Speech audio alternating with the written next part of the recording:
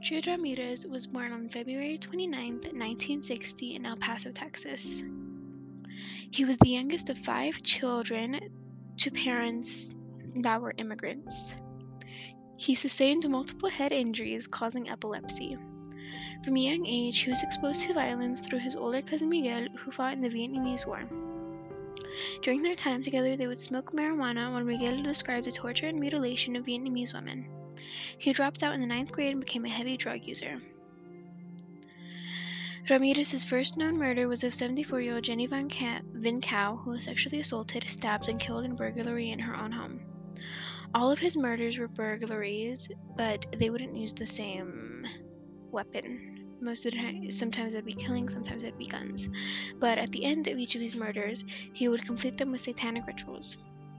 Ramirez was caught on the night of August 31st, 1985. He was spotted outside a Mission Viejo home where he left a footprint before a witness took note of his car and license plate. Ramirez's abandoned car was found a few days later, which had enough of a fingerprint to match. He was arrested after being beaten by East LA residents. Ramirez's trial was continually pushed off.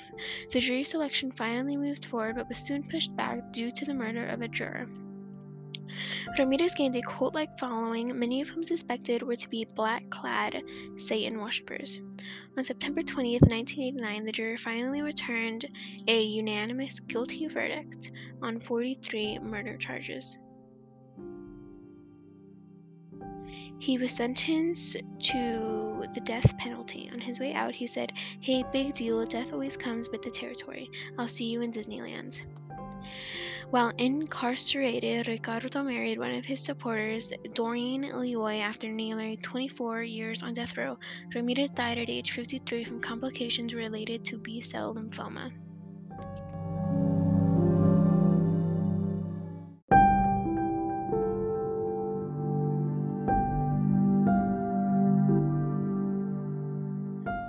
Ángel Matrino Resendez, sorry if I said that wrong, was born on August 1st, 1959 in Izucarte, Matamoros, Mexico.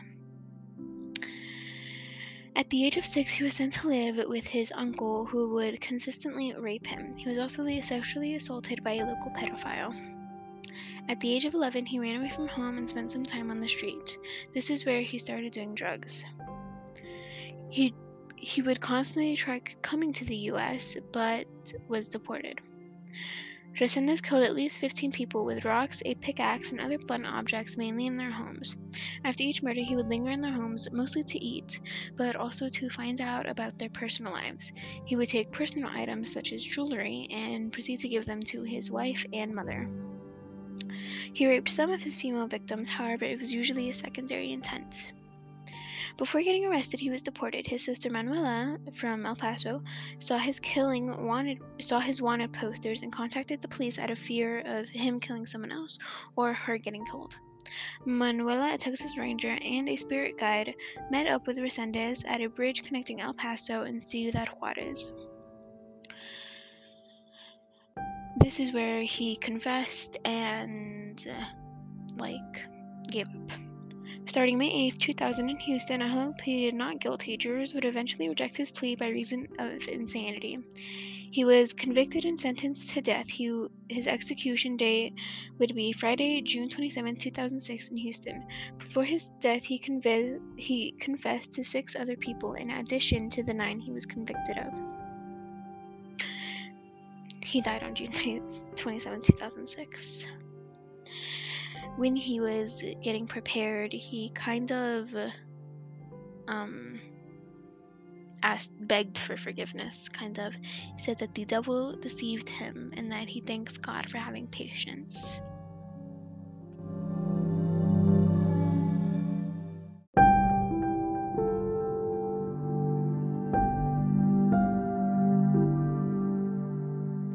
Ted Bundy was born on November 24th, 1946 in Burlington, Vermont. Bundy didn't have the best childhood because he had a strained relationship with his stepfather. Furthermore, his shyness made him a target to bullying. At a later age, his intelligence and social skills enabled him to have a successful college career. This helped him to have somewhat normal emotional relationships with women. Ted was confirmed to have killed 30 women. Some believe it may have been more. His killings usually followed a gruesome pattern of raping his victims before beating them to death. There is no confirmed date to when Bundy started his killings, but it is thought to have started around 1974. He would lure his victims into his car by pretending to be injured and asking for help. In the fall of 1974, Bundy was arrested for possession of burglary tools. This is where the police began to link him to much more sinister crimes. In 1975, he was arrested for the kidnapping of Carol Ann's ranch. He was convicted and received a 1 to 15 jail sentence. Bundy escaped twice in this time, but was soon pulled over by Florida cops in February of 1978. During his trial, he became somewhat of a celebrity, particularly after his escape from custody in Colorado of 1977. It is said he had a charm and intelligence which drew significant public attention. It also galvanized feminist criminologists who concealed that the popular media had transformed Bundy into a romantic figure. He was soon sentenced to death for the murder of 36 women. He married Carol Ann Boone in 1980, and she even had his children, but Boone soon divorced Bundy and moved with her 2 children. He was executed in the electric chair in Florida State Prison on January 24th, 1989.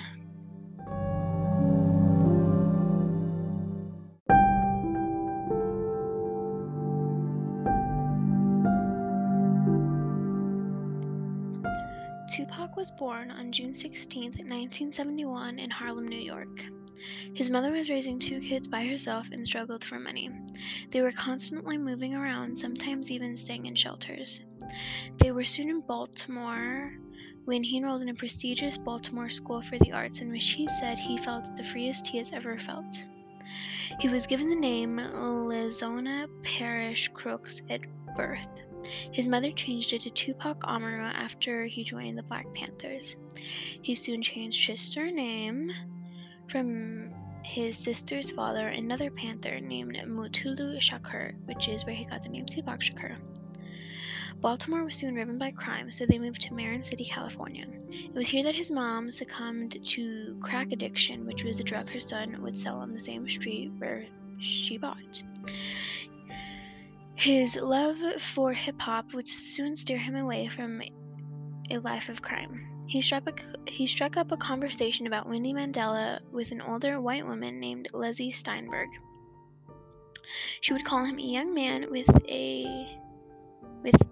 fan-like eyelashes, flowing charisma, and an infectious laugh. Steinberg would soon become his manager. She was eventually able to get Tupac in front of a music manager named Gregory. Soon, the band managers Gregory took over and landed Tupac a deal with Interscope Records.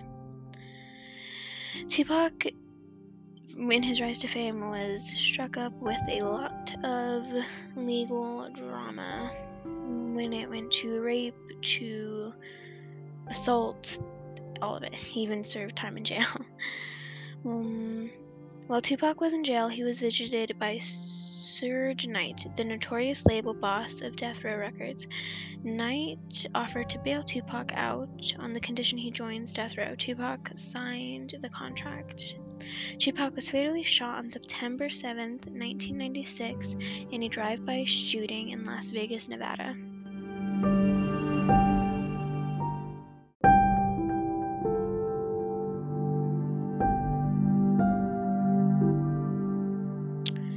Born to the name Christopher George Latour Wallace, was born on May 21st, 1972 in Brooklyn, New York.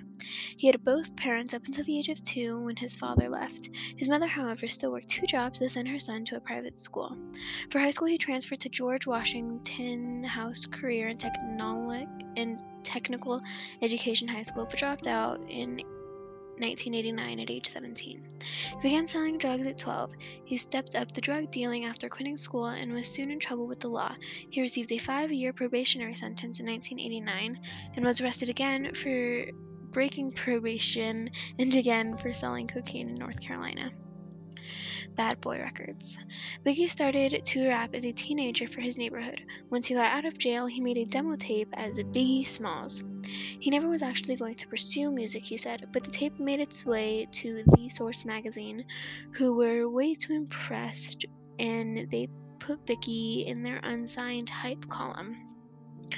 In March 1992, from there, Biggie was invited to record with other unsigned rappers. Sean Puffy Combs arranged a record deal for Biggie, but soon left, having fallen out with his boss, Andre Harrell.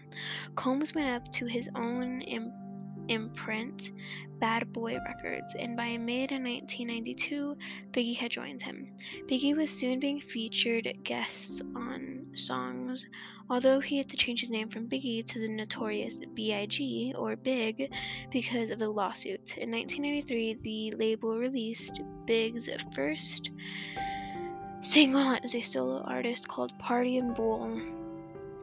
Biggie got famous fast in 1995. He was collaborating with singers like Lil' Kim, Michael Jackson, and R. Kelly. By the end of 1995, the notorious Big was the biggest selling solo male artist on the Billboard charts. He also got into legal trouble. In 1996, he was arrested for chasing autograph hunters with a bat, threatening to kill them. That same year, he was arrested for having 50 grams of marijuana and 4 automatic weapons. That same summer, he was charged with beating and robbing a friend of a concert promoter at a New Jersey nightclub, then again for smoking marijuana in his car. Biggie was murdered the early hours of March 9, 1997.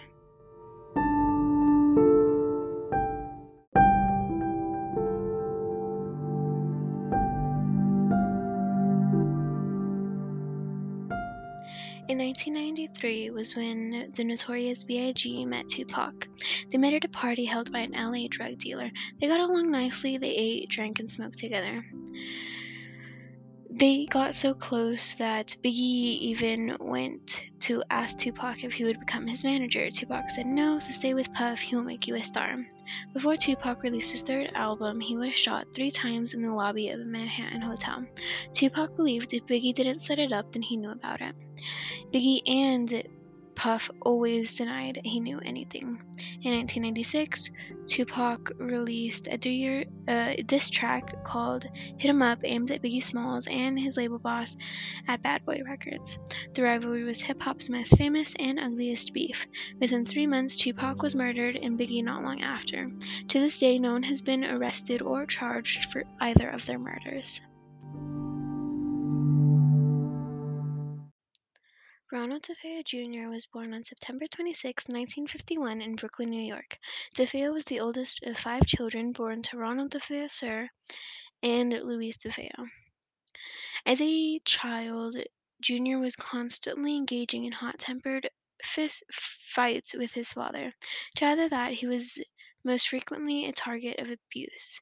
Not only that, but he was getting bullied for being overweight and brooding. As he got older, he began physically lashing out against his father. His parents decided that he would go to a therapist. He didn't like that and said he didn't need it, so they stopped and began giving him lots of money and gifts, which only made things worse. At the age of 17, DeFeo became an LSD and heroin user and was expelled from school for his violent outbursts. Despite this, the DeFeos continued to reward their son. At 18, he received a prized position at his grandfather's car dealership. He ended up laundering $20,000, and once his father asked him about it, he said that he would kill him. In the early morning hours of November 13, 1974, DeFeo acted on his threat. Using a .35 caliber Marlin rifle from his secret gun stash, he first shot his parents, shot his brothers, then lastly shot his sisters. He arrived at work not knowing why his father hadn't shown up. At around noon, he left work and called his friends as an alibi. He specifically told them that he was out last night. 6 p.m., he called a friend in mock surprise, saying that someone had broke into his house and shot his family. At first, he tried to say that he wasn't in the home when the murders happened. Then he went on to say that he was forced to watch his parents die or his family, and soon he confessed. DeFeo's attorney attempted an insanity plea, and the murder subject told jurors that he could hear voices telling him to kill his family. The defending psychiatrist supported the claim and said that DeFeo was neurotic and suffered from dissociative disorder. However, the prosecution proved that Junior suffered from antisocial personality disorder. DeFeo was found guilty of 6 counts of second-degree murder and was sentenced 6 consecutive life sentences. After the murders, the family moved into the house, the Lutz. They claimed that the house was haunted. Things went flying, green ooze would come out of the house. This is where citizens started to fear the house. Soon enough, novels and movies were coming out about the hauntings.